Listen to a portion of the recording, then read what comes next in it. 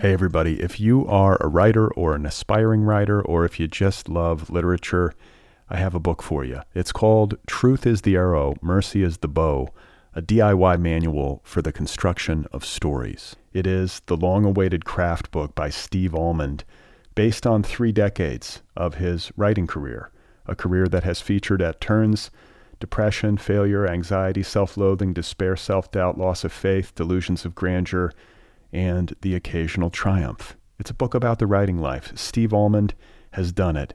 He has embraced it, the full catastrophe, and he has lived to tell about it.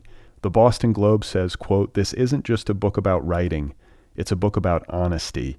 And Richard Russo calls it, quote, "one of the best books on writing I've ever read. It's also the funniest by a country mile." Once again, it's called Truth is the Arrow, Mercy is the Bow, a DIY manual for the construction of stories by Steve Almond, available from Zando.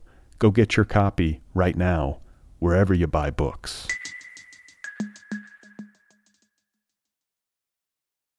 When you need mealtime inspiration, it's worth shopping Kroger, where you'll find over 30,000 mouth-watering choices that excite your inner foodie. And no matter what tasty choice you make, you'll enjoy our everyday low prices, plus extra ways to save, like digital coupons worth over $600 each week. You can also save up to $1 off per gallon at the pump with fuel points. More savings and more inspiring flavors make shopping Kroger worth it every time. Kroger, fresh for everyone. Fuel restrictions apply.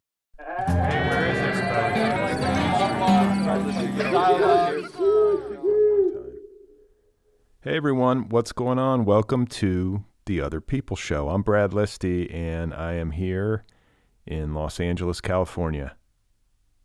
I hope you're doing all right out there, wherever you happen to be. Thank you for listening. I have a great episode for you today. My guest is Madelaine Lucas, author of the debut novel Thirst for Salt. I feel like if you're going to write a novel about love, how could you not talk about family, which is, for better or worse, our first experience of what love is or can be. And I was thinking a lot about the ways that we're influenced by the relationship we see between our parents, and also the stories that they tell about love, and the way they kind of shapes the choices that we make in our own lives. Okay, that was Madelaine Lucas, author of the novel Thirst for Salt. It's available now in the United States from Tin House, and in the UK from One World Publications. The novel is due out in Australia from Allen and Unwin, if I am pronouncing that correctly, in early April. Thirst for Salt is an excellent book. This is a superb debut.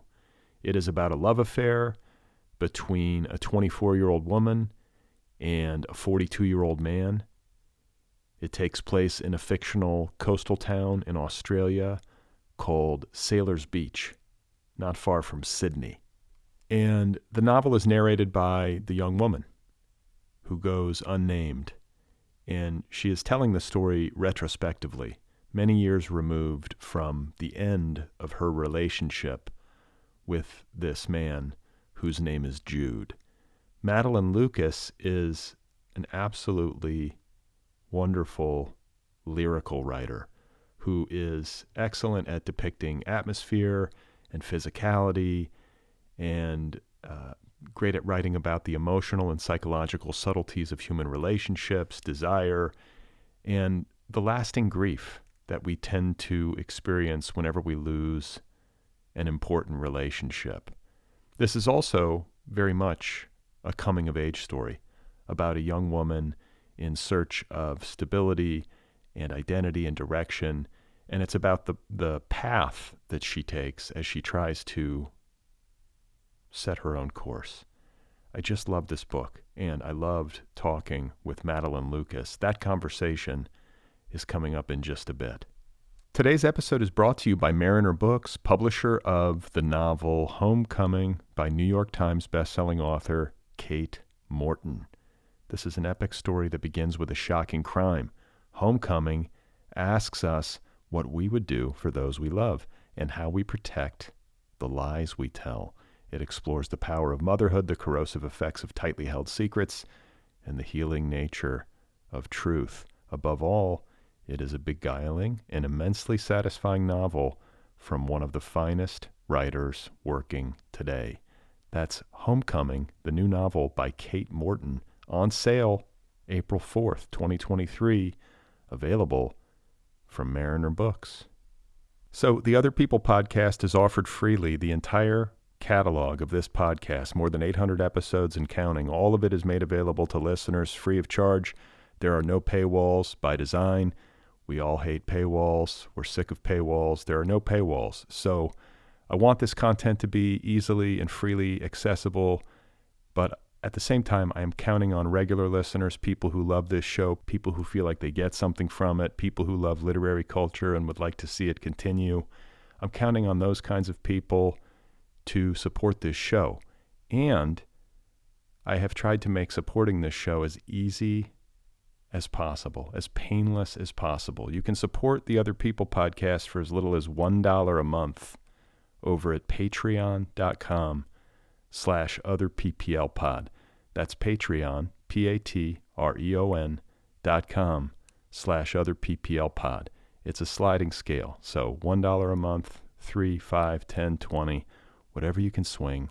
And as you move up the scale, you can get merchandise. So I hope you will consider supporting this show so that you can perpetuate this show into the future. Again, it is patreon.com/otherpplpod. If you would like to get Other People merchandise, you can do that at the show's official website, otherppl.com, t-shirts, sweatshirts, and whatnot. There is a weekly newsletter that I do. It's an email newsletter. It goes out once a week. It's free. If you want to sign up for that, you can sign up at otherppl.com or bradlisty.com. What is this newsletter, you might ask? The newsletter is essentially a list of things that I've been reading and finding interesting. It's very straightforward. It's once a week. I try to make it useful and entertaining, and interesting. So that's about it. It's once a week. If you want the newsletter, go sign up. The Other People podcast is on YouTube. Did you know that? You can watch this show. You can watch my conversation with Madelaine Lucas over on the Other People YouTube channel. Just go to YouTube, search for the show by name, Other PPL, and when you get there, hit the subscribe button. It's free. The Other People podcast is also on social media. You can watch video clips of my conversations on Instagram or TikTok or Twitter. The handle on Twitter is @OtherPPL. If you have a moment and you would be so kind, I would appreciate it if you would rate and review this podcast wherever you listen. So Apple Podcasts, Spotify, Stitcher, whatever it is, give the show a rating. If it's possible to write a quick review, write a quick review. It really does help. It helps new listeners find the show in the algorithm. You know what I mean. If you have feedback for me, the email address for this show is letters@otherppl.com. You can tell me a story or offer your thoughts, letters@otherppl.com. I have a novel out. It is called Be Brief and Tell Them Everything. Did you know that? It's available in trade paperback, ebook, and audiobook editions. In May, it will be a year since its publication. It's my second novel. It's my third book. Again, it is called Be Brief and Tell Them Everything. I narrate the audiobook, so if you want to listen to me read it to you, that is also an option. Okay, so before we begin, I do want to bring something up, and I've been debating with myself over whether or not I should talk about this on the show, but I think it's semi-relevant to books and literature and writing, and I think it's probably something that will be familiar to many of you, and it has to do with social media. In particular with TikTok and with Instagram, the algorithm will deliver you content, and this is troubling and strange, and you don't know quite why they're feeding you certain things, or maybe you do, and I don't know. The algorithm is something that we all deal with, and what I want to talk about is the experience of having a video delivered to you, some sort of content, and then you begin flipping, like scrolling with your, flipping with your thumb, basically, on your phone, and the algorithm will continue to deliver you content that is, I think, related to whatever it began with. And as you do this, you can create what I would refer to as like algorithm poetry. It's very hypnotic and very odd and kind of funny too. And what I want to share this with you, A, because I think it's weird and interesting and maybe a little bit annoying, but also because I'm wondering if anybody else out there does this, like tries to make little poems with content fed by the algorithm. Do you know what I'm talking about? Let me demonstrate so you can get an idea of what I mean. All right. So I'm going to open up my phone here, and I'm just going to start flipping randomly. This is an algorithm poem created in this moment, spontaneously, with technology. The cost of sanity. Most people don't even know themselves. Why does it matter what they think of you? Say don't worry. Feeling fucking zooted. Dance is the answer. Hey, do you have tight hips? Where's my daughter? We want to be free.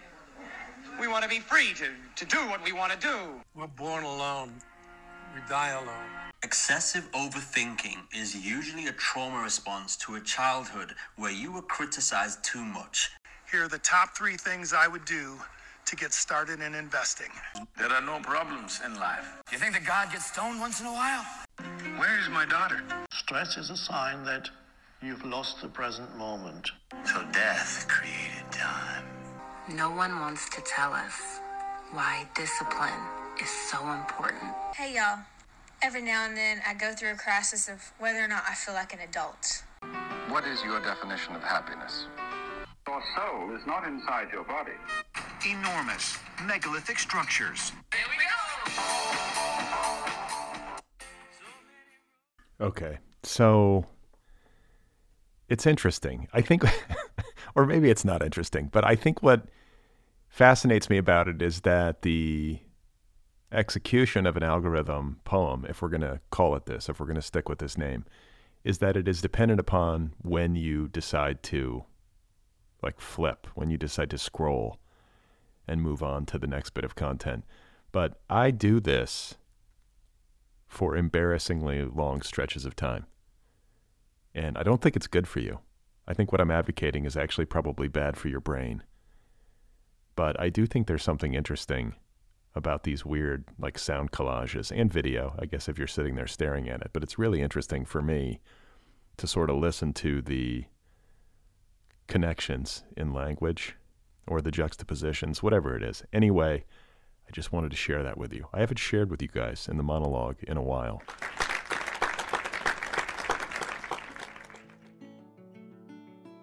My guest, once again, is Madelaine Lucas, author of the debut novel Thirst for Salt. Madelaine is originally from Australia. She is the daughter of a visual artist and a rock musician, as you will hear us talk about. And she was raised in Melbourne and Sydney. She now lives in New York, where she is a senior editor for Noon, the esteemed literary journal, and she teaches in the undergraduate and graduate writing programs at Columbia, where she received her MFA. Madelaine Lucas has published essays and interviews in a variety of places, including the Paris Review Daily, The Believer, LitHub, and Catapult. And her fiction has been awarded the Elizabeth Jolly Prize and the Overland Victoria University Emerging Writers Prize. It is so nice to have the opportunity to talk with a writer who is at this point, who is making such a remarkable debut. So let's get to it.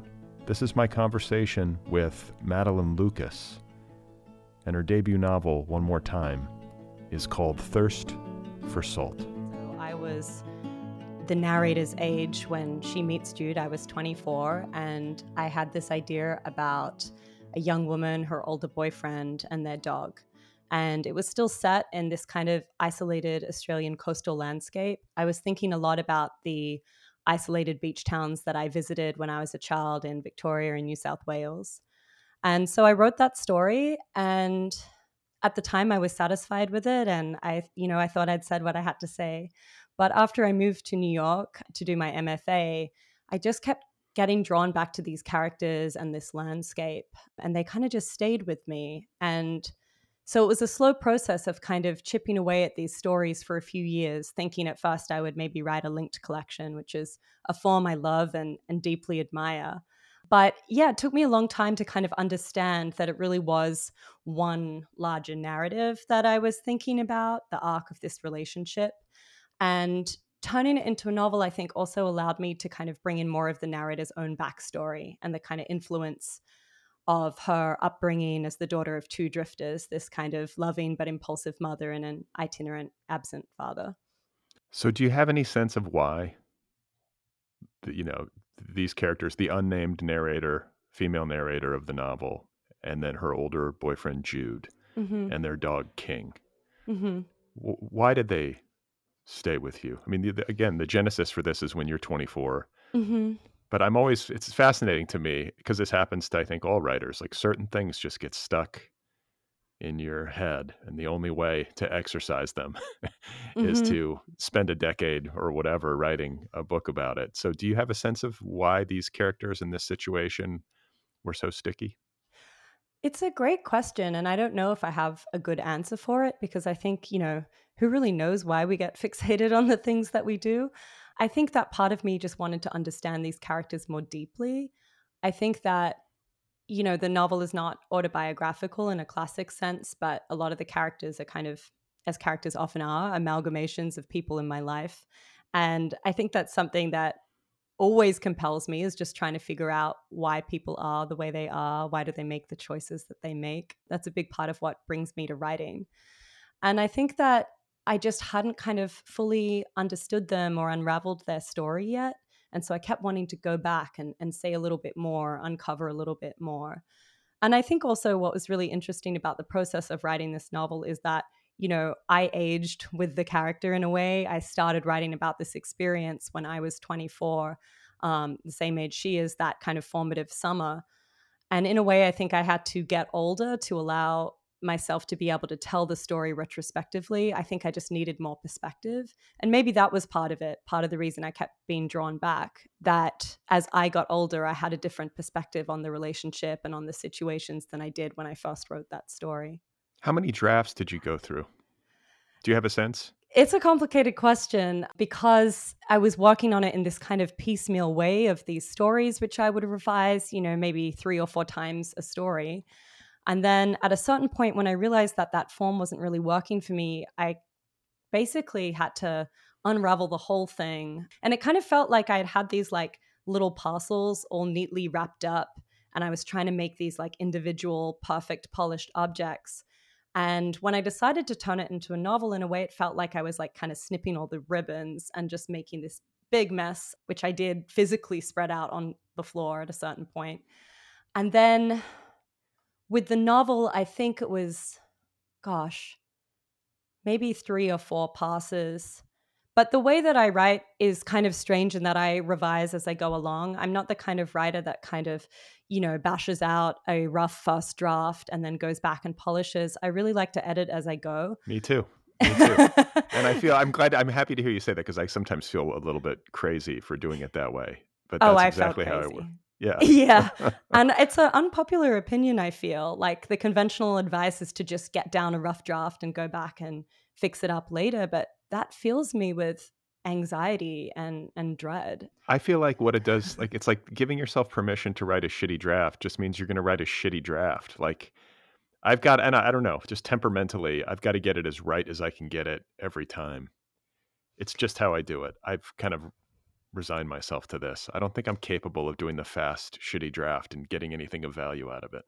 Me neither. And it doesn't make me feel good. It doesn't make me feel productive. It's just not the way I enjoy writing. I like to be able to kind of take my time and I don't know. I feel like I'm not really like this in a lot of other parts of my life, but I just don't like to leave a mess behind me.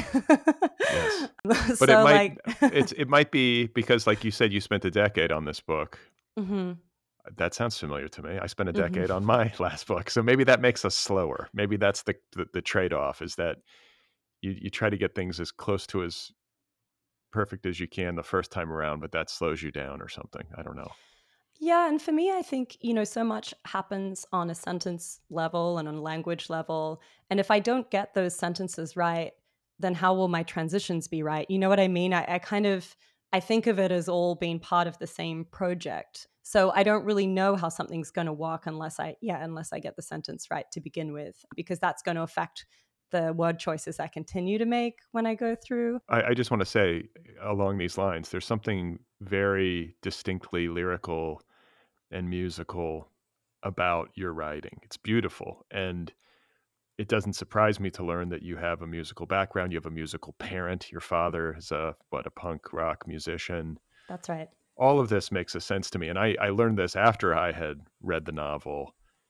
And I was like, and I have to ask, and this might be totally off base, but this book reminded me in its music of F. Scott Fitzgerald. Are you a Fitzgerald fan? Wow, that's so funny. That's definitely a question I haven't been asked at all. But I love that because I was obsessed with F. Scott Fitzgerald when I first started writing. Like, The Great Gatsby, I don't know, it feels maybe like a little corny or cliche to say so, but I read it in high school and I think it really did change my life and made me want to write. I think it's a perfect novel. Again, that might be another unpopular opinion, but his writing is so lyrical. And I love that you see that because I don't think anyone's kind of picked up on that influence. And it's not one that I think of so much anymore, but it was very much a formative part of my early writing years. As it is for I mean, you read that book in high school, right? Or especially early career, you're like, how do I do this? Who did this well? And, I've looked to that book in that way. And there is a real music to his writing, but also this feeling of him having impeccable control. And I think the same is true in Thirst for Salt. Like, it's not just that you're getting carried away and sort of like waxing rhapsodic about love and romance and all this stuff. It always feels like each line is well tuned. And I very much relate to this sense of writing slowly, line by line, and having to have the thing sound right Mm-hmm. in order to even move on or to know where to move on. Mm-hmm. I relate to that so much. Like, it has to click into place. It's not that it won't change later, but at least in this, for whatever pass you're on, it's like it has to sound right, and you have to, like, what you end with in a certain section or at a certain chapter ending and what you begin with in the next, it has to be just right. Is that what I don't know. That feels very relatable to me. Yeah, that's how I feel because I feel like, each choice you make is going to affect the later choices you make in the text. And I really do want the work to sound good to my ear. I feel like that is one of the few reliable ways to know whether or not something is working. I read everything out loud when I'm drafting. I'll go back and read a scene through from the start to make sure that the rhythm is there, the cadence is there. I think there were early drafts of this book that maybe got a little too carried away with that. And part of the revision process was kind of learning when to really lean into the lyrical aspects of the novel and kind of indulge those sensibilities and when to pull back. Because I think that there can be a lot of power and beauty to a simple sentence too. So when do you lean in? Are there certain circumstances where you found it was consistently needed and others where you felt like it was better to dial back? I think a lot of it was intuitive, kind of just reading it out loud and feeling like, you want those lyrical moments, those descriptive moments to land with the reader. And I think that sometimes a kind of exhaustion can set in if there's kind of, too much sensory detail, for example, and it becomes overwhelming. Sometimes that can be great if it's intentional, but if it's not intentional, I feel like, yeah, you don't want to risk it sort of washing over the reader at a certain point. So I don't know. I think part of it was this negotiation that I was trying to make in the novel between writing about a desire that could feel like visceral and really in the moment and have that kind of electric charge. And then also thinking about desire as a more ambient longing for the life not lived. And so I think the way I was kind of trying to balance that was to have these moments where we would kind of really snap into a heightened visceral moment and then have these other sort of distanced, maybe like reflections on the narrator's part that would kind of pull back and give us the perspective if that makes sense. Sure, yeah. Hey everybody, if you are a writer or an aspiring writer, or if you just love literature, I have a book for you. It's called Truth is the Arrow, Mercy is the Bow, a DIY manual for the construction of stories. It is the long-awaited craft book by Steve Almond, based on 3 decades of his writing career, a career that has featured at turns depression, failure, anxiety, self-loathing, despair, self-doubt, loss of faith, delusions of grandeur, and the occasional triumph. It's a book about the writing life. Steve Almond has done it. He has embraced it, the full catastrophe, and he has lived to tell about it. The Boston Globe says, quote, "This isn't just a book about writing, it's a book about honesty." And Richard Russo calls it, quote, "one of the best books on writing I've ever read. It's also the funniest by a country mile." Once again, it's called Truth is the Arrow, Mercy is the Bow, a DIY manual for the construction of stories by Steve Almond, available from Zando. Go get your copy right now, wherever you buy books.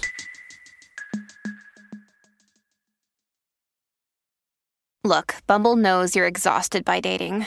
All the must not take yourself too seriously and 6'1" since that matters. And what do I even say other than hey? Well, that's why they're introducing an all-new Bumble, with exciting features to make compatibility easier, starting the chat better, and dating safer. They've changed, so you don't have to. Download the new Bumble now. This is a love story. I think that's the way that you have probably been describing it, as like in a shorthand way, right? This is a story about a love affair. And something that I thought from a writerly perspective as I was reading it, like I'm always interested in the vessel for a work of fiction. That's what I call it anyway. It's like, what's the shape of the story? What's the container? And I was like, oh yeah, like a relationship. What a lovely vessel, especially one that I mean, all relationships have a beginning and an end, eventually. But especially for like a May-December romance or whatever that had this kind of short but really like passionate and charged aspect to it. That's a great story to tell. There's a distinct beginning, middle, and some kind of middle and end.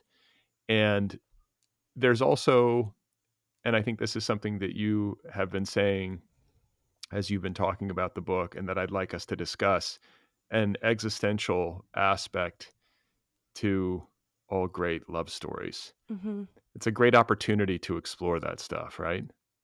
Yeah, I think so. When I say it's a love story, I think in a way I'm being a little cheeky, because I think that a lot of people have assumptions about what love stories are or about their limitations. I think particularly when they're written by women, they tend not to be, broad strokes here, but they're often not seen as, having as much literary value as, say, like The Great Gatsby, which is also a love story.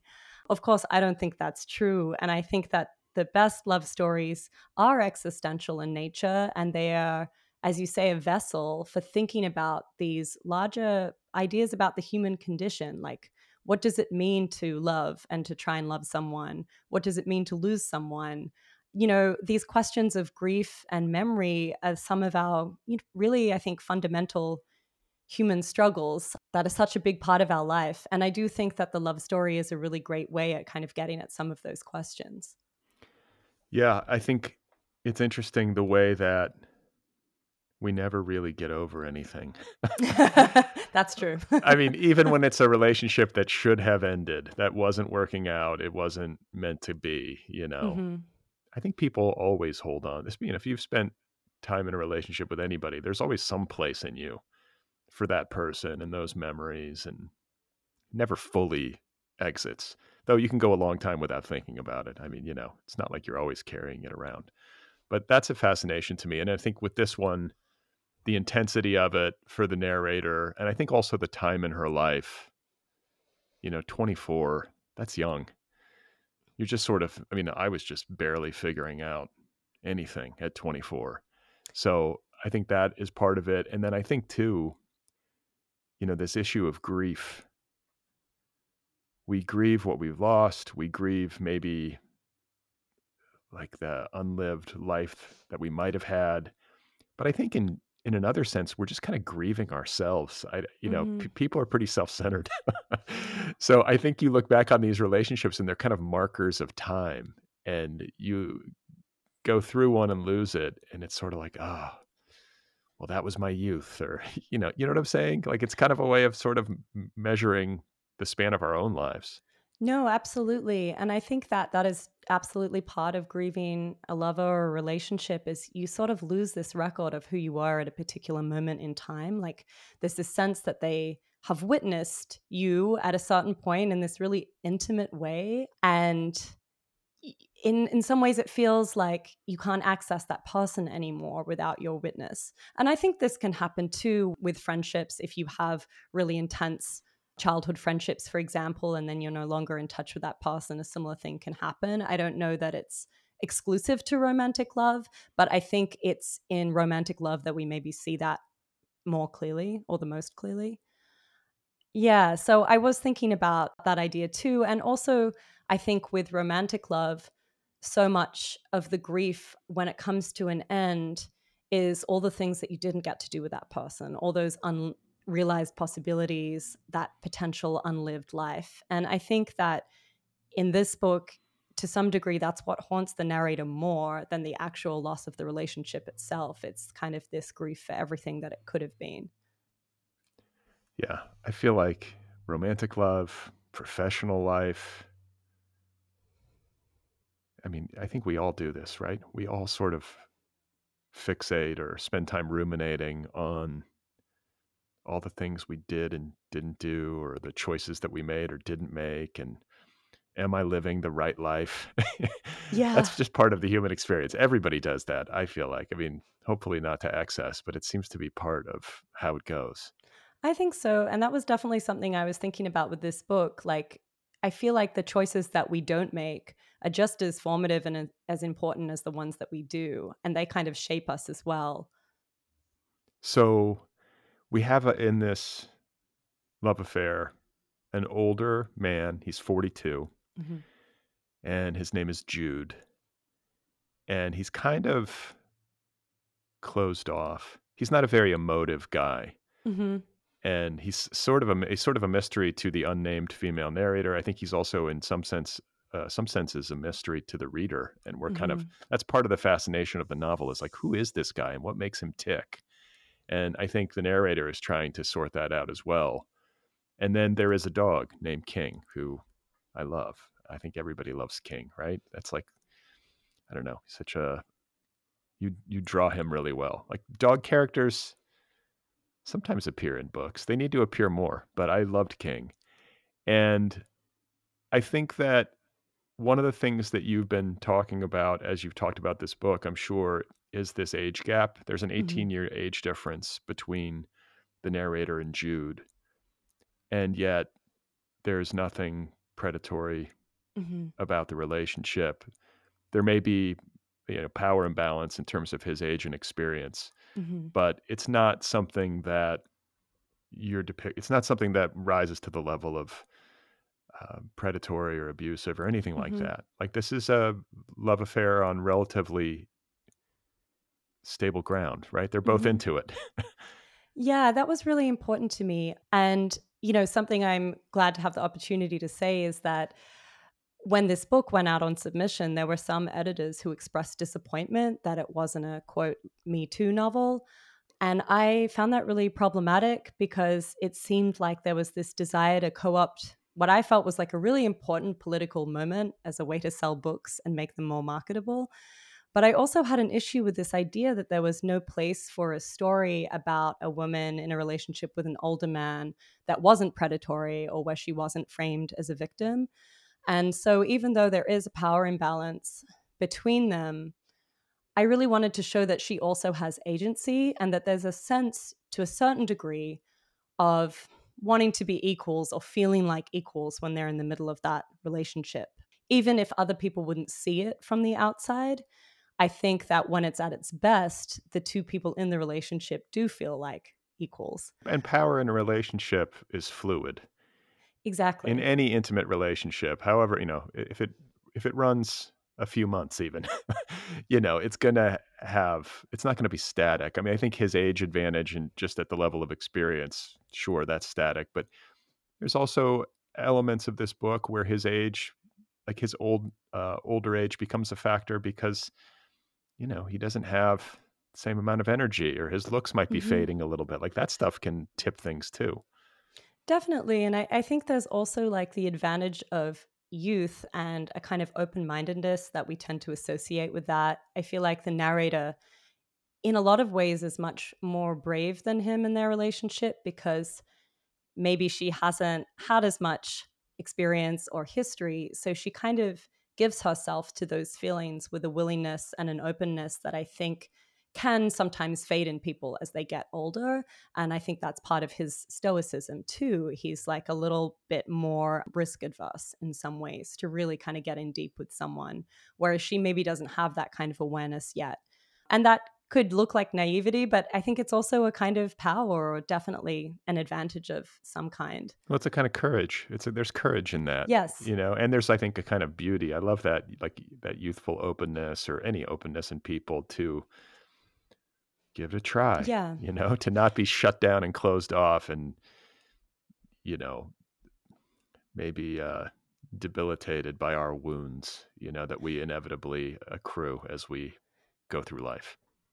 That's a great way of putting it. And yeah, I think, I was thinking about these ideas a lot. And as you said, in any intimate relationship dynamic, the power is not going to be static. There's always going to be moments when one person feels more or less in control, or like the more or less loved one. And so I guess I was thinking, yeah, if I was going to write about a relationship that felt true to any experience of intimacy that I had had, it would have to be a shifting dynamic. The power couldn't always just go in one direction. And something I did really kind of want to grapple with is thinking about this kind of cliche of the May December romance, just with a little bit more nuance than I've often seen it portrayed. Yeah, it feels very lived in and more true to life than maybe the May December romances that you might see in movies or something. Mm-hmm. I feel like sometimes those can be oversimplified. And one of the aspects of your novel that I think helps to deliver this more nuanced effect is the mystery around Jude. I mean, we're seeing this relationship through the narrator, through the woman's eyes. Mm-hmm. And so the reader experiences the mystery of Jude in the way that the narrator does. Mm-hmm. And it just brings to light a kind of curious fact about intimate relationships, of even intimate relationships of great length. You could be married to somebody for Mm-hmm. 50 years, and that person will still retain a certain air of mystery. This is maybe something that when I was younger, I didn't fully realize. Mm-hmm. Like even if you get married, like my wife is still mysterious to me on a certain level. You can never fully know another person, no matter how much time you spend with them in close quarters. No, I totally agree. And I think that is such a beautiful thing as well. I think that there's always a part of our lovers that are unknowable to us, no matter how many years we spend with them. I've been married for 7 years now. My husband and I actually met when we were both young. So we've known each other for almost 15 years. And yeah, he's still a mystery to me. I don't know what he's thinking most of the time. Right. But I feel like you wouldn't want to know either because I think that mystery is so important between two people and it's a big part of the chemistry as well. So I want to talk about grief because it's a big part of this book. Like the loss of love, in the same way that we maybe lose a person to death. Like when you lose a romantic partner, I know there are these stories of people being like best friends with their ex or whatever, but usually it's not the case. Usually it's sort of like a break and you move on in Mm-hmm. different directions and you kind of never see that person again. So in a sense, it's like a death. And Mm-hmm. so I feel like there's an element of that to the telling, the narrator's Mm-hmm. telling. I also feel, and I think maybe I feel this after doing a little bit of homework, but it made the book kind of click into sharper focus for me, that there's like a geographical grief at the Mm-hmm. heart of this book. And I want us to talk about this because this is interesting to me. you wrote this book. You live in New York, right? That's right. But you're an Australian, born and raised. And so Mm-hmm. I don't think you could be much farther from the Blue Mountains of Australia or the coast of New South Wales than to be in New York. That's a good distance. And yet I read that you said, I think that part of this book is my longing for home, my longing to inhabit these places. The entire book unfolds in Australia, and in particular in this fictional coastal town of Sailors Beach. And I was like, oh, right. Like, she really misses this place. And I think that's what makes it so vivid. And I think that's what gives it some of that griefy energy, Mm-hmm. right? I totally agree. Like, I do really see this novel as being charged by my own homesickness, living away from Australia for the first time.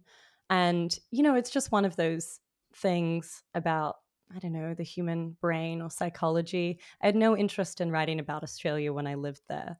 It wasn't interesting to me because it was right there, it was in front of me, it was all that I knew. So I don't think I really understood how different or specific a place it was until I was so far removed from it. And, I had these realizations like, where are the bird calls in the morning? Or I don't see the same plants that I always used to see. And I think, part of this is everyone, where you grow up, you kind of think that's just the way that the world is until you really kind of get out of that space and see something new and start to realize that, yeah, each place is specific in its own way. And there were parts of writing this novel where I worried that that distance would be unproductive. I really love nonfiction, essayistic writing, autofiction, fiction that takes a lot from nonfiction forms. And at a certain point, I worried that I wouldn't be able to write about the landscape or the place with accuracy from such a distance. But I think, as you said, in a way, it ended up being productive because I ended up kind of sharing an emotional experience with my narrator, in that she is also longing for both a place and a time in her life, as well as a person that's no longer accessible to her. So I don't know if that kind of energy of longing would have come through as clearly had I been writing this, from back home in Australia. Yeah. You have to be in exile. Exactly. Yeah. But it's also a thing where I think that you maybe can't make it fully mythical without missing it and being at a serious distance. Or I think it helps to Mm-hmm. make it mythical when you're just drawing on memory alone and you're feeling like a genuine grief and Mm-hmm. homesickness. That I felt that. Maybe like it's deep inside the text, but it's definitely there and it's part of what makes it powerful.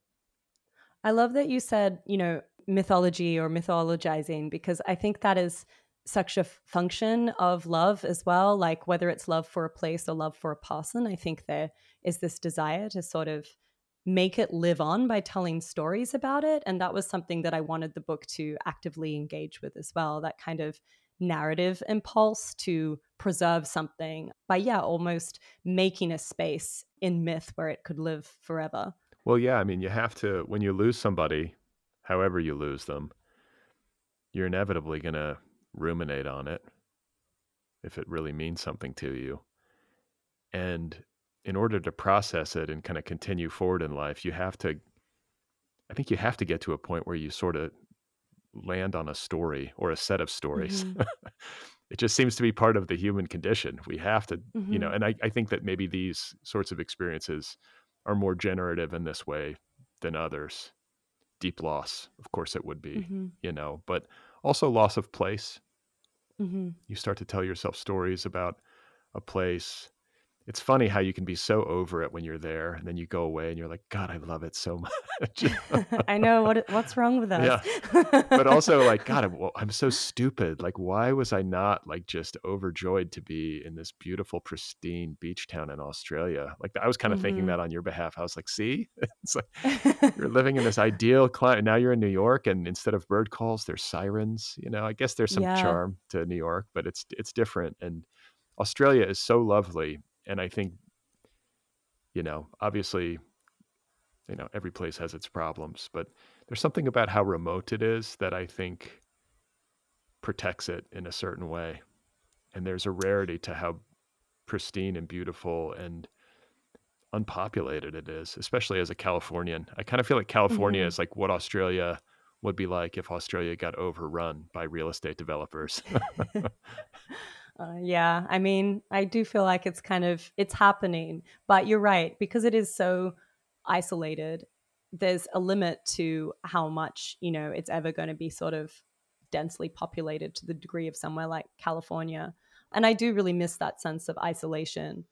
There's a negative side to that as well, though. I think particularly being a young artist in Australia, I found it difficult to really forge community. And that's one of the things that I do really love about New York is, it's a cliche again, but there are just so many writers here. And I kind of like not feeling so much like an anomaly. So sometimes I feel like, yeah, like with any isolated place, I think there's like a positive side and a negative side to that kind of feeling of maybe being out of step with the rest of the world. That can be a beautiful thing, but part of me, especially when I was younger, I think felt a little limited by it. And it is funny, as you get older, your priorities change. And now I think like, I could live in a house with a backyard near the beach. What am I doing?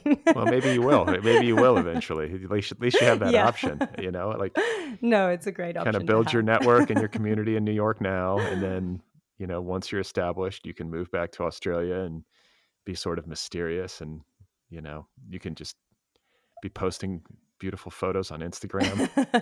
Yeah, and then I'll probably just write about New York because that seems to be the way it goes. That seems to be the way it goes. So it's just to kind of review and to kind of bring listeners along. It's a love story. It's a grief story. And that grief has to do with the loss of a relationship, the loss of the unlived life, but also like subtextually, the loss of place, I think, for you as the author. It's also a family story. And I think critically so. Like, this is a subplot to the book. It's not the main event, but I don't think that this novel works as well as it does in the absence of the relationship between the narrator and her mother and her brother and her father. And I feel like there is a real, astute psychological understanding of this character in relationship to her family that makes the primary story more powerful and makes it make more sense. So let's talk a little bit about the family story and how I think the main narrative that you're dealing in here, this relationship between Jude and the narrator, is an opportunity to explore how our parents teach us about what a loving relationship looks like, how there can be generational, maybe evolution or progress or regression. I mean, I don't know, but there does seem to be, I think, oftentimes a pattern through generations in a particular family line to how relationships look. Am I barking up the right tree here? Yeah, definitely. That was something that I was thinking about a lot. I mean, I feel like if you're going to write a novel about love, how could you not talk about family, which is, for better or worse, our first experience of what love is or can be. And I was thinking a lot about the ways that, we're influenced by the relationship we see between our parents and also the stories that they tell about love and the way they kind of shapes the choices that we make in our own lives. And the way I was trying to explore this was mainly through the character of the narrator and her mother. Because in a lot of ways, I do see this as a very sort of specific female coming of age story.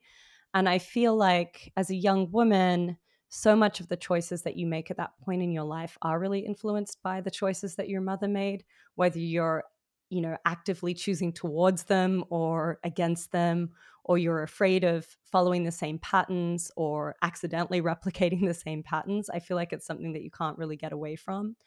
And I also just think, yeah, talking about love, I wanted the novel to hold other visions of love that weren't just purely romantic, especially because I think that, our relationships crib so much from our experiences with earlier forms of intimacy, like the relationship we have with our parents or with our siblings. And I was really interested in the way that those those kinds of intimacies can collide or influence one another in a way. Yeah, for sure, for sure. And I think that part of the reason why this book works so well and delivers like a satisfying emotional experience is that we're getting to see this narrator navigate her life and sort of prove to herself and prove to us as a reader that your like the generational patterns to which you are heir are not necessarily your destiny.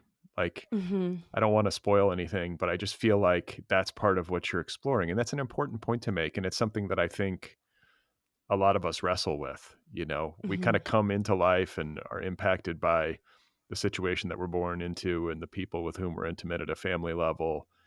But ultimately, this character has agency, which we've Mm-hmm. discussed, like I think was important to you and is definitely important to this story. And we do ultimately get to make our own choices and make our own way.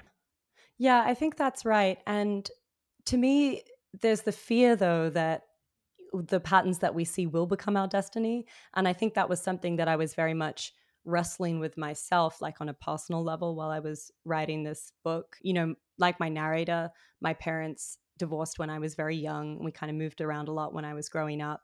And when I really started working on this novel in earnest, I was at a point in my life where I was basically, newly married and trying to figure out how to have a shared domestic life with someone and what that was going to look like and how that could maybe look different to what I'd seen growing up, but wanting to take the best parts of that as well. The fear of replicating those patterns. So I think in a lot of ways, the novel is my way of wrestling with those things that I felt like I had to make peace with by myself. And in a way, I think it was learning for both my narrator and myself that like you have the ability to make different choices. No pattern is set in stone. Listen, I will go to the mat arguing that writing a book is a great way to wrestle with something like that. Like, and like I say great, not only because, the experience can be mixed, it can be difficult. So it's not like it's like some sort of uniformly joyful experience, but Mm-hmm. I think it's great because it's effective if you really do the work. Like I find anyway that it's not like it delivers like a totally clean, perfect result, but there are much worse ways to grapple with something deep and meaningful in your life than to sit down for years and write a book about it. Yeah, really think about it. Absolutely. And I just think too that writerly people tend to be like, maybe more tuned in to their insides. Is that King? Is that your dog? I'm sorry. That's a cameo from Pancho. Pancho, be quiet. That's okay. I have Twiggy. Twiggy is right behind me. I don't know if you can see her. Let's see if we can move. See her back there? She's back there. Oh yeah, the unofficial mascot That's of other right. people. That's where she sits during these conversations. Sometimes she barks, but I don't know. I just think it's and I guess maybe I would turn it around and pose the question to you, like having done all this work and written this book, do you feel like it did deliver to you a deeper understanding and a good result? Yes, I do actually. I think that it allowed me space to kind of settle those questions down and hopefully set them aside for a little while. I think that in a way, whatever I write is always going to be about love and about family. I think that those are just the defining experiences of my life, and I'll always probably be drawn back to them. Pancho, quiet. I'm sorry. There's people outside, and he's okay. being protective. He's doing his job. He's doing his job. That's right. This is a real proof that I do actually have a dog. He exists. He's not an Irish Wolfhound. He's a small Labrador pit bull mix who's not usually this loud. Well, that's okay. But yes, I do feel like, at the start of the novel, the narrator's mother says to her, why are you carrying all this around with you? Which is a line that I kind of borrowed from Anne Carson's The Glass essay, which has a similar exchange in it. And I always really loved it. And so I think in a way, my novel is the place to put things down, at least for me. And when you say that line, like, why are you carrying all this around with you? What do you, like in the context of your own novel, what do you mean? Like just like this grief for this old relationship, you mean, or this? Yeah, this kind of obsession with the past and all the things that could have been. I think that in the context of the book, it's more to do with that. In the context of my own life, I think it's these questions that I've had to wrestle with about family and about home. And at least for a little while, I feel like I have given them a place to live. And I think that can be a really beautiful thing about writing a novel, is kind of like putting a pin in at a certain point in your life and being like, that lives, those concerns live here now, and they'll always live here. And now hopefully that allows space for other questions to come up, or other lines of inquiry to develop. And like later on in your life, if you find yourself feeling confused about this stuff, you can just reread your own book. Yeah, I mean, I'd love to think it was a total cure-all, but whatever. I'm still in therapy like one day a week, and I do actually think of that as being a really productive and generative process. Creatively. I feel like I've spoken to a lot of writers or artists who feel like, if I go to therapy, will it take up all this space that to ask these questions that I normally ask in my writing? But for me, I feel like it's actually been super generative, because so much of therapy, I think, is trying to understand patterns of behavior and thought. And for me, that's what writing is as well. And I think too, like if there are certain things like narratives or thought loops or emotional places where you feel stuck, that stuff can eat up a lot of energy, creative and otherwise. And so you go to therapy or you do something else, exercise, whatever it is, and you kind of burn through that stuff. And it instead of taking up space, it frees up space, right? That's right. And just another way to get a different perspective on things, I think. Well, yeah. We can be wrong too. That's the thing too. It's interesting when you're like very certain in your narrative about something in your past, for example, and then with time and with maybe further insight or maybe additional information, you realize that you were wrong. Or like I can find myself getting like I'll be convinced that like somebody's like mad at me. Or that this is like I'm, I don't know what it is. I'm always like worried. Like, is everything okay? Did I do everything all right? Have I hurt somebody's feelings? And then it'll turn out that like they weren't thinking about whatever I was worried about at all. It'll completely resolve itself, and I will have been like worrying about it for like 2 straight weeks. Yeah, I know. I do exactly the same thing. And like, who knows? I feel like maybe I'll read this book in 10 or 20 years after having more experience, and part of me will feel compelled to write some version of it again based on what I've learned in that time. But I do think of the novel as being a record of my growth, both as a human and as a writer during the period that I was working on it. And I think that is one of the things that's really special about a long form narrative, which I don't think I really understood, because obviously this is my first novel. And before that, I'd previously written short fiction, which can stay with you and live with you and take up psychic space for a long time too. But it's not the kind of same record of a time in your life. I mean, it's kind of like what we were saying before about the relationship being a record of a time or a testament to a time. I feel like the novel is kind of like that as well. It's another way of like what Joan Didion said about keeping in touch with the person that you used to be. This is my thoughts and feelings aged 24 to 33. They're all there. Oh, it's funny, and I've kind of used the term snapshot, like it's a snapshot of who you were, but because it's such a long form narrative, snapshot might not be the best. It's like a diary here. I don't know, but yeah, I have found like in past years, I would sort of like grimace a little bit when I think about my first book. All you can see are the warts, if you're the writer. But eventually you just go, you know what? That's who I was at age in my 20s, basically. And you just have to live with it on that level. And just so you know, I feel like you should feel good about this book in terms of how it will age. Hopefully you will have a good relationship to it, because you should. I think it's a great representation and a wise beyond its years representation of a person in that age range and with that set of experiences. So we've talked about it being a love story. We've talked about it being a grief story. We've talked about it being a family story. We've talked about it being an Australia story and like a homesickness story, which I think is an extension of the grief story. And then it is also, in some respects, a book about the natural environment and maybe the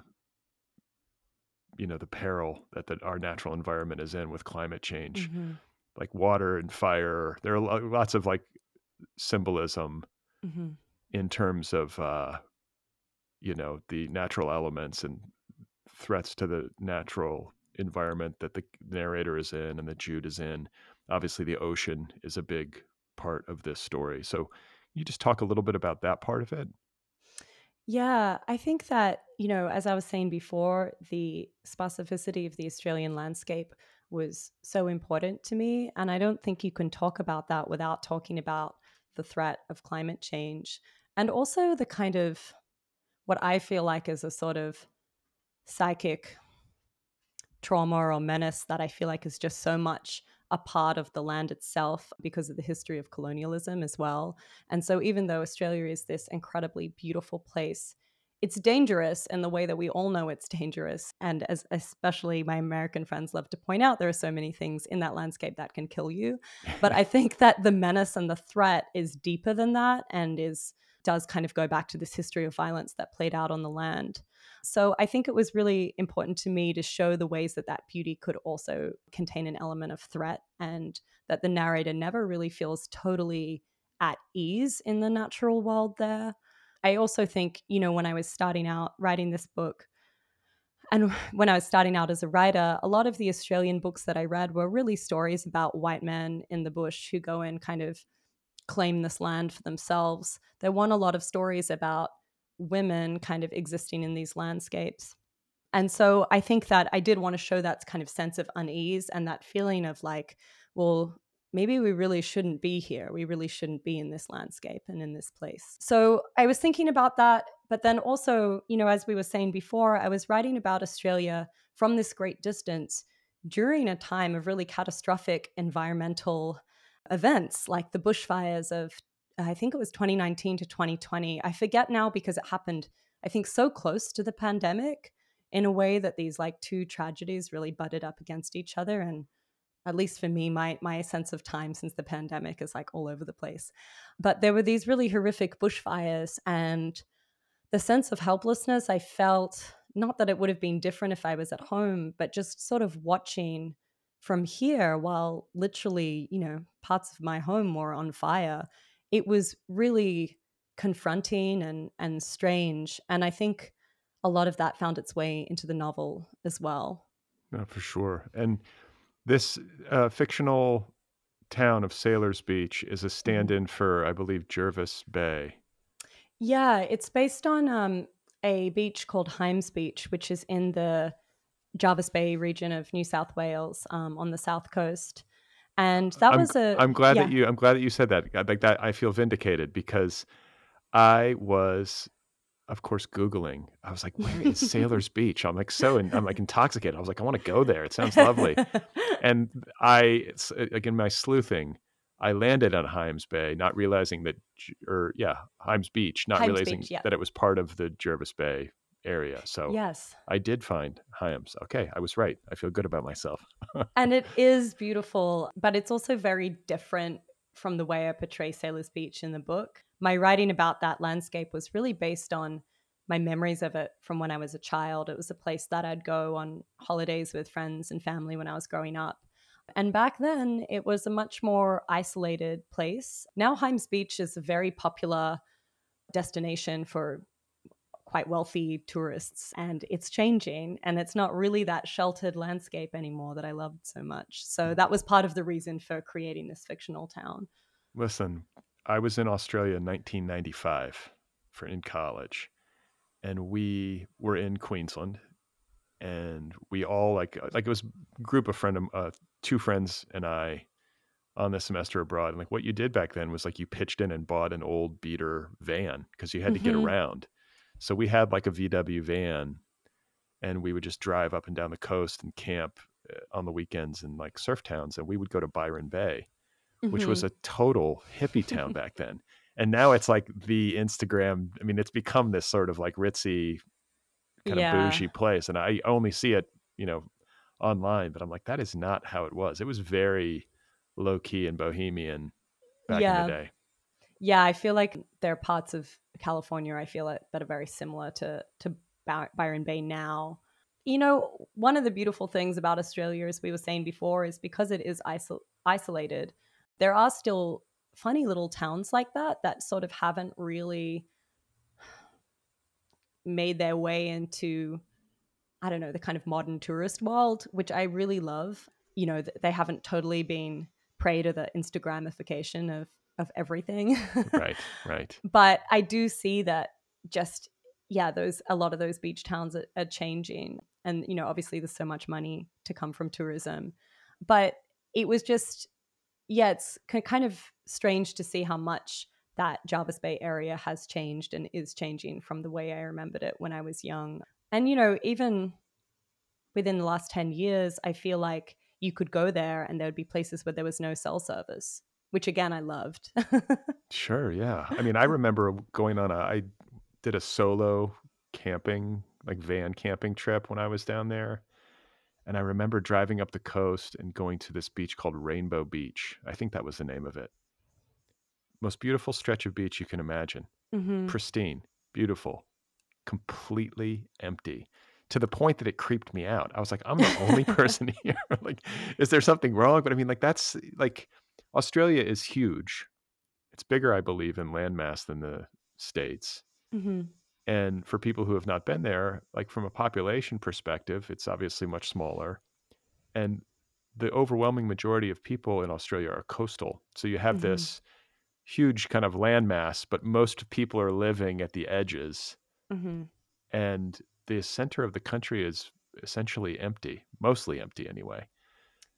Yeah, it's crazy because I've spent some time like traveling around the United States, and it really just blows my mind like how densely populated it is, everywhere and in the middle. And all these states are so specific in their own ways with their really developed traditions, art that comes from those places. I haven't spent as much time exploring Australia, which I feel kind of ashamed about. But I think when I was younger, it was the only place that I knew. And so whenever I had the opportunity to travel, I just wanted to like leave the country, which I think a lot of young people have that urge growing up and being so isolated. I didn't leave Australia for the first time until I was 18. Maybe that's not so unusual, but I think for a lot of people who've grown up, in Europe or at least, on the coastal states of the United States, it is kind of strange to not really get to see that much of the world until that point in your life. And the first place I ever went outside of Australia was New York, and this is where I ended up. So it was clearly Really? a very formative experience. Clearly, yeah. Well, but I feel like maybe I always felt like Australia as a national cultural value really prized international travel, maybe as a function of its geographic isolation. Like most Australians that I've known have always made a point to get out and go see things. And I feel like it's sort of like I have memories of friends being like, yeah, my job gave me time to go on a long holiday. Like to a degree that it wouldn't exist in the States. They'd be like, okay, bye. Oh, yeah. But I Yeah. feel like, is that true? Is that accurate? That maybe in Australia, people sort of value and understand that, like, we're living here on this big, huge piece of land down at the bottom of the planet, and it's good to go out and see other things. I think that's true. I mean, the joke about Australians is you could go to the most remote corner of the world and there'll be at least one there. And I really have found that to be true, that I think there is a hunger for the travel experience, for seeing more parts of the world. And yeah, I've had friends that have ended up in really random places and been like, "Hey, I met an Australian at my hostel," and I'm like, "Yeah, I know, of course you did." Of course you did. Yeah, I think that's been my experience. In my travels, there were always Aussies. Maybe that's part of Mhm. it too. There's always Aussies everywhere I go, and I'm like, yeah, see, these people get it. You want to go. It's good to travel. It's a great education to travel, I think, and it's funny too because the phrase that was coming to mind for me was island fever. Like you Mhm. hear about this from people who live in Hawaii or something, where it's like, yeah, it's great, it's beautiful, but it gets small.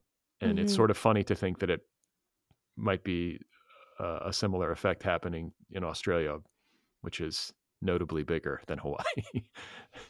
I think that's true. And, it does often baffle some of my American friends of why I have been choosing to live here when I have the opportunity to live in Australia. And I think that, to a lot of people here, Australia is this almost like slightly mythical place. A lot of my friends haven't been there before because it is so far away. But for me, it's still the place that I grew up.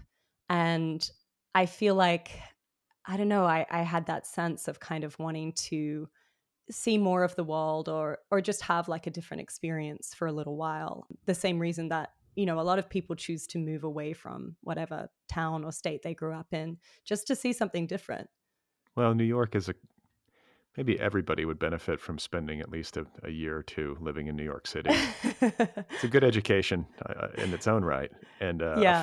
and a fun place to be, and especially for a writer. I mean, that's where the epicenter of like global publishing, I suppose, probably is, and or not even probably. I think that's a pretty safe argument, and I sort of hope, for my own purposes, that you eventually either split time or I want to see pictures of your life in Australia. I never have been to the Blue Mountains. I want to go. I cannot tell you, after reading this book, I spent like over an hour just on Google, just like looking at Blue Mountains photos. Is that where you were raised? Is in the Blue Mountains or? No, I was raised in Sydney, but the Blue Mountains is only about an hour away these days. They've got all these new highways that make it much faster. And it's the kind of place that I guess Sydney siders would go for weekends, the way that in New York people might go to the Hudson Valley for a weekend or something like that. It's a good escape to kind of a smaller town where there's plenty of, beautiful nature. You can do the most amazing bushwalks and hikes. Yeah, that sounds like that's up my alley. What towns in the Blue Mountains are good? I really like this town called Lura. It's small. They have a really good independent bookstore, a candy store, a doll museum. Like, That's all what you else need. do you need? I was gonna say, the doll museum might creep me out, but the candy and the books, I'm good. What's a small town if it's not like slightly haunted? So, Yeah, the yes. doll museum ticks that off the list. But there's an incredible walk that you can do around these mountains, and the characters do this walk in the book called the Three Sisters. There are these three rock formations, and it's around, I think it's closer to Katoomba, but it's just an incredible walk with these like amazing views and vistas. Ugh, all right. Yeah, you should go. You should take your family. I think it's a Yeah. nice place to go with the family. Yeah, it's on my list. I've been to Sydney, but I haven't we didn't get out much, out beyond the city limits. Mm-hmm. So I want to get back to your book and a certain aspect to the narrative structure that I think is interesting and will be of interest to listeners is the fact that you have it framed in such a way that you begin as a reader knowing the outcome Mm-hmm. of this relationship. And let's have you read a bit from the book that, right from the beginning so people can understand what I'm talking about. And then we'll discuss this choice and its implications. Okay, so I'll read a little from the beginning. Today I saw a picture of Jude with a child. Not one of the fair-haired nieces I remembered from photographs around the old house who would be grown by now, but a dark-haired little girl, 3 or 4 years old, still soft-cheeked, straight hair cropped at her chin, a short fringe that looked home-trimmed. Eyes so brown they were almost black. A cupid's bow mouth, stained with berries at the creases. Jude's lips. The photograph had been featured in an article about a portrait prize for capturing contemporary Australian life. The artist herself was unfamiliar to me, but it had come up when I searched Jude's name. Such a long time since I'd seen or heard from him, though sometimes, lonely and between lovers, I looked him up online. There was never much to find. Jude had remained a great resistor of technology, it seemed, in the time we'd been apart, preserving his privacy and his solitude. Within a few years of the fire, He had all but disappeared. But then this. Jude and his daughter overlooking a green valley at a farm or vineyard. Mountains behind them, bluing with distance, somewhere in Tasmania. Low grey fog lingering above the hills like a memory of smoke. It was something in the way he held her. That's how I knew she was his. Not composed and smiling the way you would be when holding someone else's child to show that everyone is having a good time. They were caught off guard, Jude with his back to the camera and the girl in his arms. She was peering over his shoulder at whoever was taking the picture. He'd turned, just at the moment the shutter fell.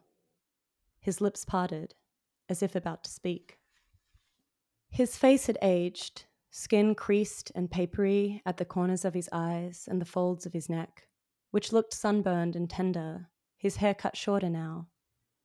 If I'm 37, Jude would be 55. Old, perhaps, to be a first-time father. And he did look tired, a dark patch beneath each eye like a stain, a new vulnerability to his expression. It was a beautiful photograph, and I was surprised how much that hurt. The greens lush and saturated like a country fresh with rain. Color so rich I could almost taste the earth, the water in the air. The little girl's expression, solemn and soft. The art of it, the intimacy of that gaze. Briefly, it seemed like I had stumbled across an image from another life, that what I had seen was none other than the unrealized possibility of our long ago love. Lovely. A great beginning. Thank you. And I should tell listeners, like the entire book is like this. It's beautifully rendered novel and just beautiful book line by line. And you're so great at description and metaphor and just like, I don't know, drawing these characters in the world that they inhabit so vividly and so like poetically without going overboard. So kudos to you. And what I want to talk about specifically with respect to the beginning of this novel that you just read has to do with the fact that you're sort of giving away the game. We know from the beginning, okay, this relationship didn't work out. Mm-hmm. We know they're not going to stay together. The two lovers are not going to stay together. We know this from like page 1. Mm-hmm. And yet, I was no less riveted as I was reading. It's like, is there something wrong with me? I was like, yeah, let me see how this thing just collapses. I guess that's part of it. But it's also, I think, on a deeper level about the reasons why. And that is maybe more moving and interesting to you as a writer, but also to a reader than the simple fact that it didn't work out. Yeah, that is exactly what I was going for. And so I'm glad it came through that way. You know, as a reader and a writer and a human, I don't like surprises. And I often get frustrated when I feel like, you know, the point of a book or the plot of a book is really hinging on some kind of sudden reveal that changes everything. I think this might go back to something that I read Raymond Carver say in one of his essays, which is, you know, one of his writing rules, which is no cheap tricks. And so I think I feel cheated sometimes if I feel like the writer's point is to kind of pull the rug from under me. All this is to say that I'm also really interested in how you can build suspense when you do kind of reveal the outcome of an event in a novel. And for me, the idea that you would know that the relationship fails, to me, that allows a more interesting question to emerge, which is not, will this relationship last or will these two people stay together? But what are the reasons why they don't? What are the reasons why they come apart? And yeah, to me, I just think that is kind of a more interesting question for a novel to pose No than doubt. the will they, won't they. Yeah, and it's like it's more adult. I mean, there's something kind of juvenile about will they, won't they? Not that there can't be good like love stories in that vein, but I feel like there's a forensic quality to the telling Mm-hmm. It's very carefully observed. It's like deep memory work on the part of the narrator, and you're sort of along for the ride. She's kind of investigating that question herself. Why didn't it work? Even though she's probably had lots of time to ponder that. So Yeah. I don't know. It's a good lesson to the writer in me. And I think for listeners who are writerly, no cheap tricks. It's good to say the thing right at the beginning of a novel. It's good to sort of start in the middle, as they say, like drop the reader in the middle of the river instead of sort of like standing on the bank and, saying we're eventually going to be in there. It's better to just kind of jump in. And there is a propulsiveness to the story and a sense of drama that persists, even though we know it's going to fail. And there's something sort of like tragic, there's like this tragic quality to it that kind of moves you along and is emotionally powerful as a reading experience. I was hoping it would be that way, because I do feel like if you know it doesn't end, then you can kind of participate in the narrator's grief about that throughout the process of reading the novel. And I think that it kind of gives it a different charge, I feel. No doubt. If you know that it will end, or that it's... Yeah. And yet at the same time, I hope that readers have the experience of hoping against your own knowledge that maybe they'll figure it out. And I think that, that feels true of relationships a lot of the time as well. But again, I was interested in what happens in a relationship and why people come apart, even if there isn't any kind of major dramatic event. As you said earlier, the relationship has, of course, imbalances of power, as any relationship does, but it's not, problematic. It's not abusive. And yet sometimes people just still can't get together and figure it out. And to me, in some ways, that felt much more tragic than there being kind of any larger kind of plot or circumstances that would prevent these people being together. I think it's much sadder when it's the people themselves that are stopping themselves from being together. Right. Yeah, it's interesting why certain relationships work and others don't. And, it's always a two-way street. There's always like reasons or responsibilities. I mean, sometimes it's an imbalanced equation. So, sometimes there's a one person who has more, maybe primary responsibility for why it doesn't work, but it's always ultimately a two-way street. And I think your book does a good job of delivering that. And I think what's interesting too is how sometimes relationships don't work out for reasons that are really no fault of either party. Sometimes it's just circumstantial. Sometimes it's issues related to timing, like the time in life that you're at. I think that's an issue here, that you have the narrator who's 24 and Jude who's 42.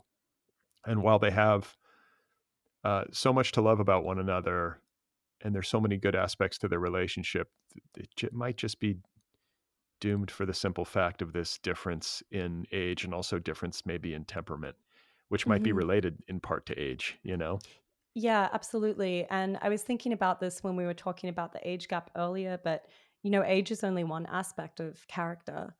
And I really love books where I feel like you can love all the characters, even though they're flawed, and you can recognize those flaws.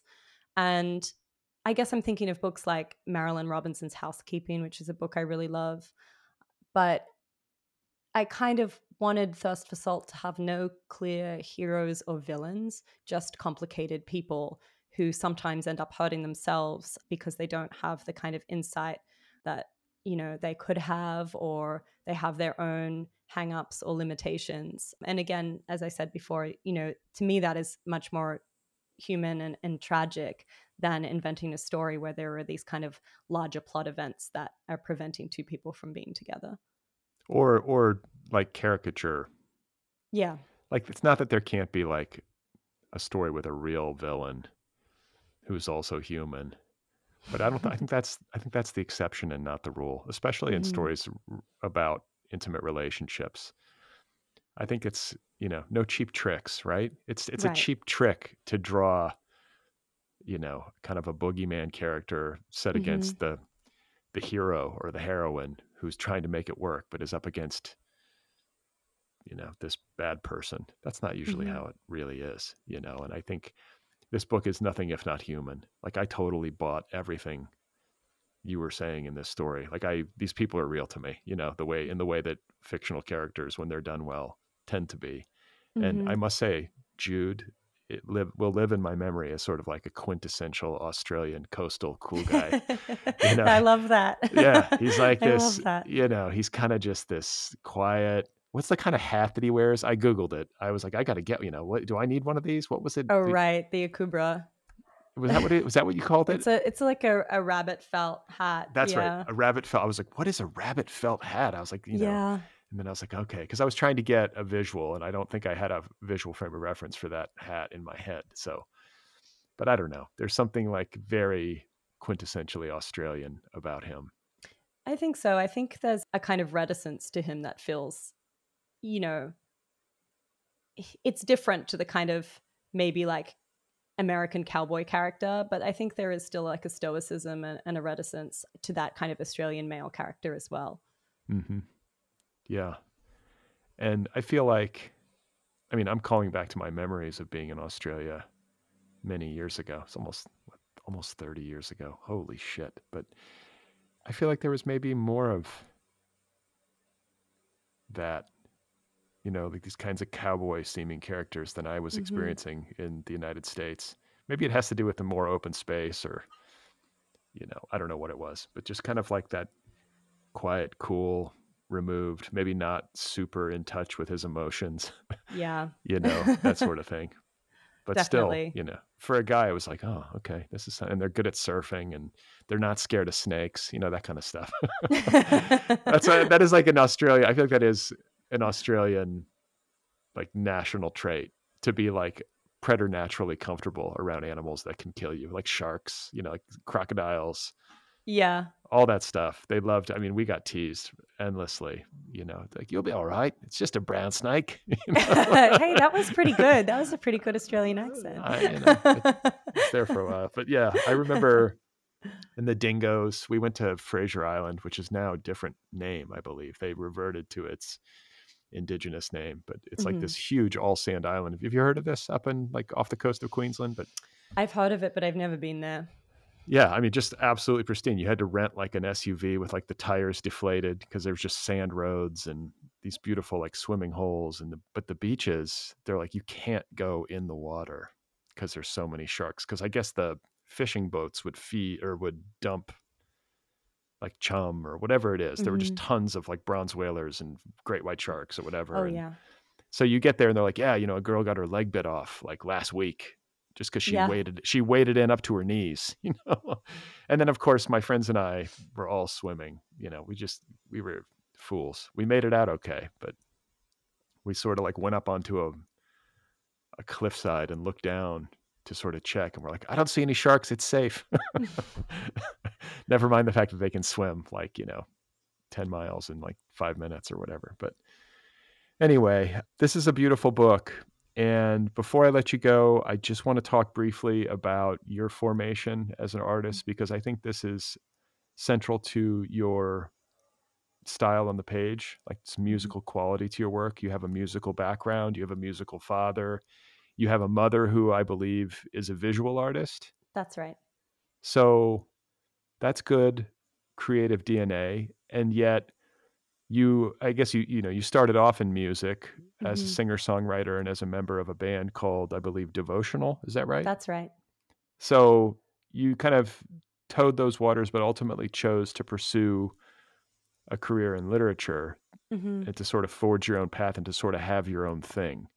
So I'd like to hear you talk about that decision, but also to talk about the ways in which growing up with a musician dad might help you be musical on the page. And also having a mother who's a visual artist might help you write beautifully in a visual sense, which you do. Like, it's pretty, I feel like I can see these lines pretty directly. I'm sure you can too. Yeah, definitely. I think music and visual art have been so much a part of my interior world and imagination, like since I was very small.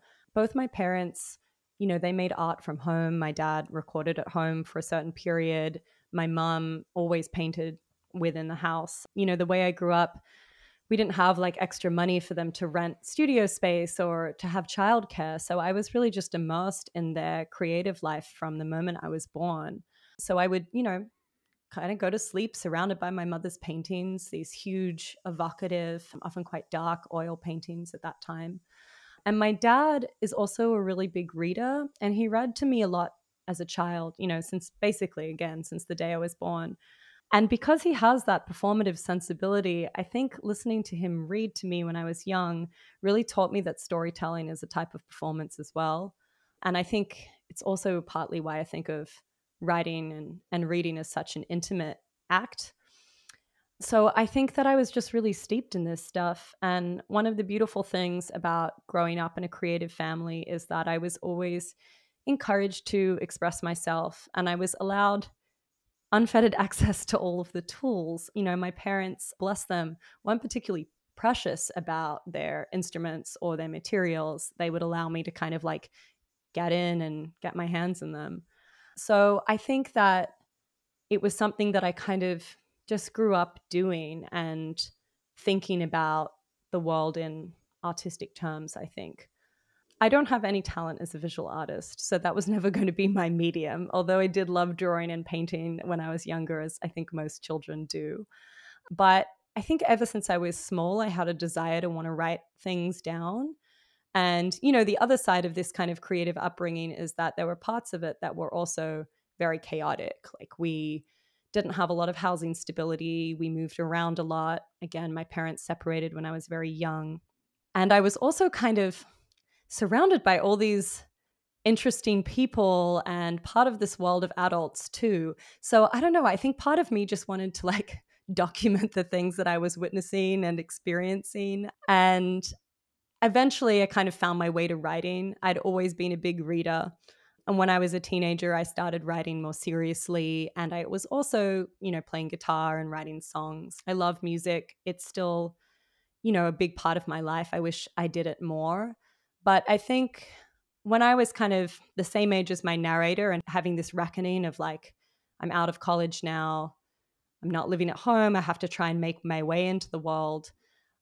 I think I felt like a lifestyle as a writer was like slightly more stable than the vision of creativity that I had known, which is like hilarious to me now. And Right. I think really shows you something about the way that I grew up, that seemed like the sensible choice. Right.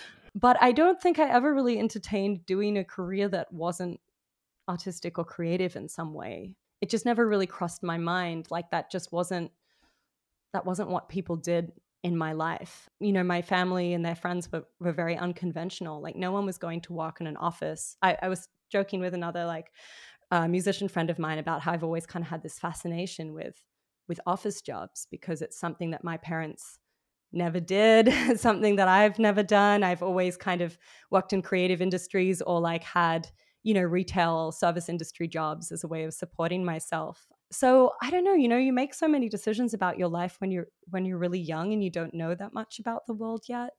But I guess all this is to say is I wasn't really raised with a lot of practical things and considerations in mind.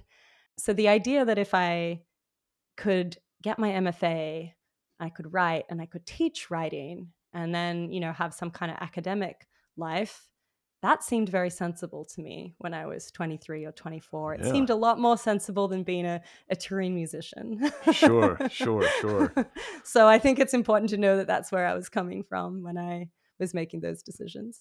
Well, I think one of the things I will take from this conversation and from your book, speaking of music, is the sensation that I have when I'm reading somebody who's really good at writing lyrically, when there's a real strong sense of musicality in the prose, and the effect that it delivers to me that, oh, this must have just come out in a rush.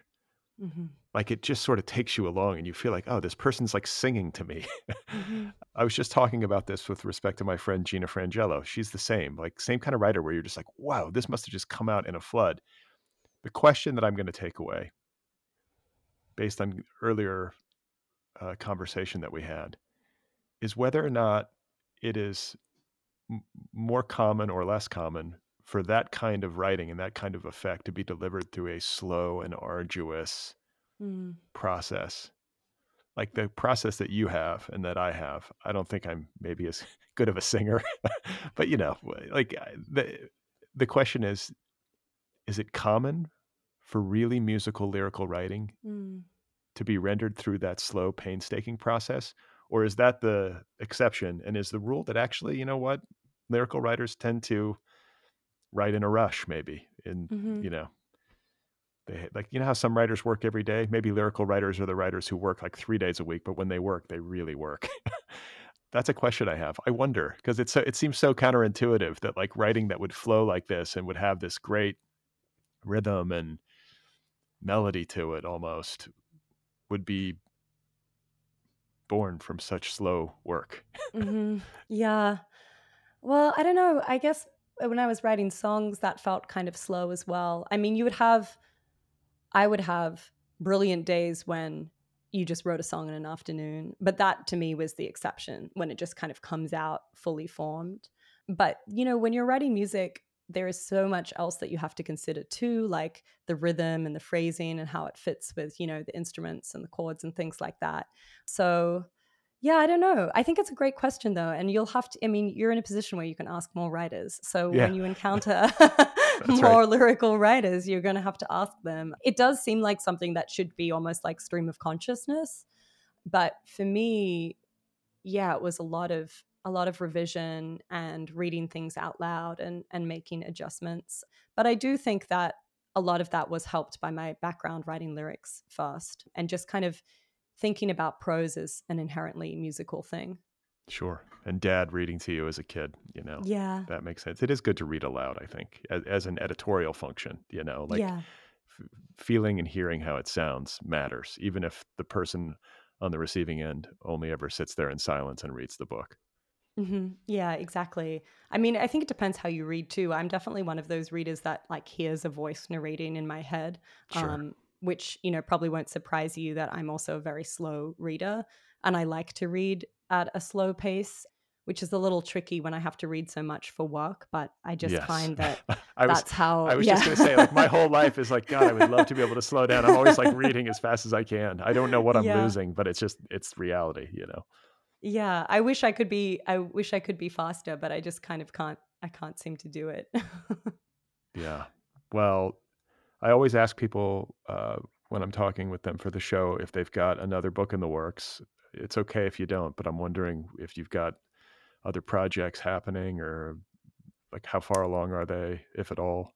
Yeah, I have an idea for possibly a second novel. Again, it's about similar themes to this one. It's a lot to do with motherhood and dogs, two subjects that I think I'll probably always write about. But I'm kind of in that stage where I'm just enjoying letting it percolate in the back of my head.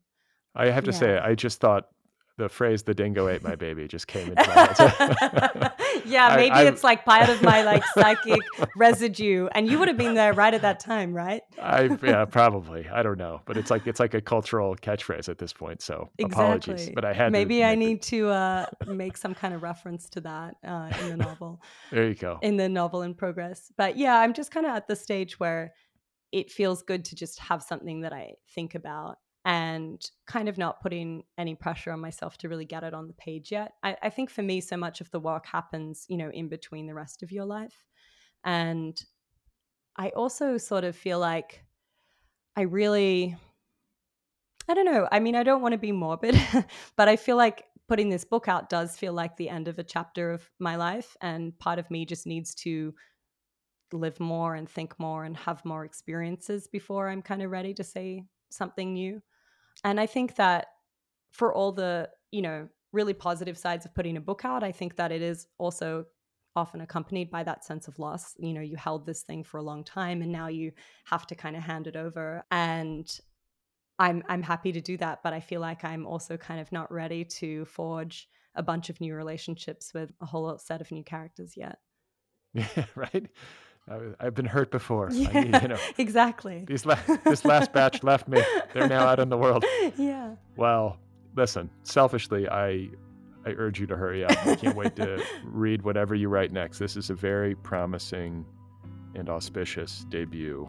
It does not read like a first work. It reads like the work of somebody who's really accomplished and has been in the trenches for a long time. So kudos, congratulations, and I will await a time in your life when you are at least splitting time. I will be following your Instagram for these Australia pictures. And hopefully I make it to the Blue Mountains one day. Yeah, I hope you do. Thank you so much for this conversation. I love the podcast, so it was a special treat to be able to chat with you about Thirst for Salt. All right, everybody, there we have it. That was my conversation with Madelaine Lucas. Her debut novel is called Thirst for Salt. It is available in North America right now from Tin House. You can find Madelaine on the internet. Her website is MadelaineLucas.com. You can also follow her on social media. She's on Instagram and she's on Twitter. Her handle over there is @Madelaine_Lucas. One more time, the novel is called Thirst for Salt. It has to be one of the best debuts of the year. Go get your copy right now. Do yourself a favor. Trust me.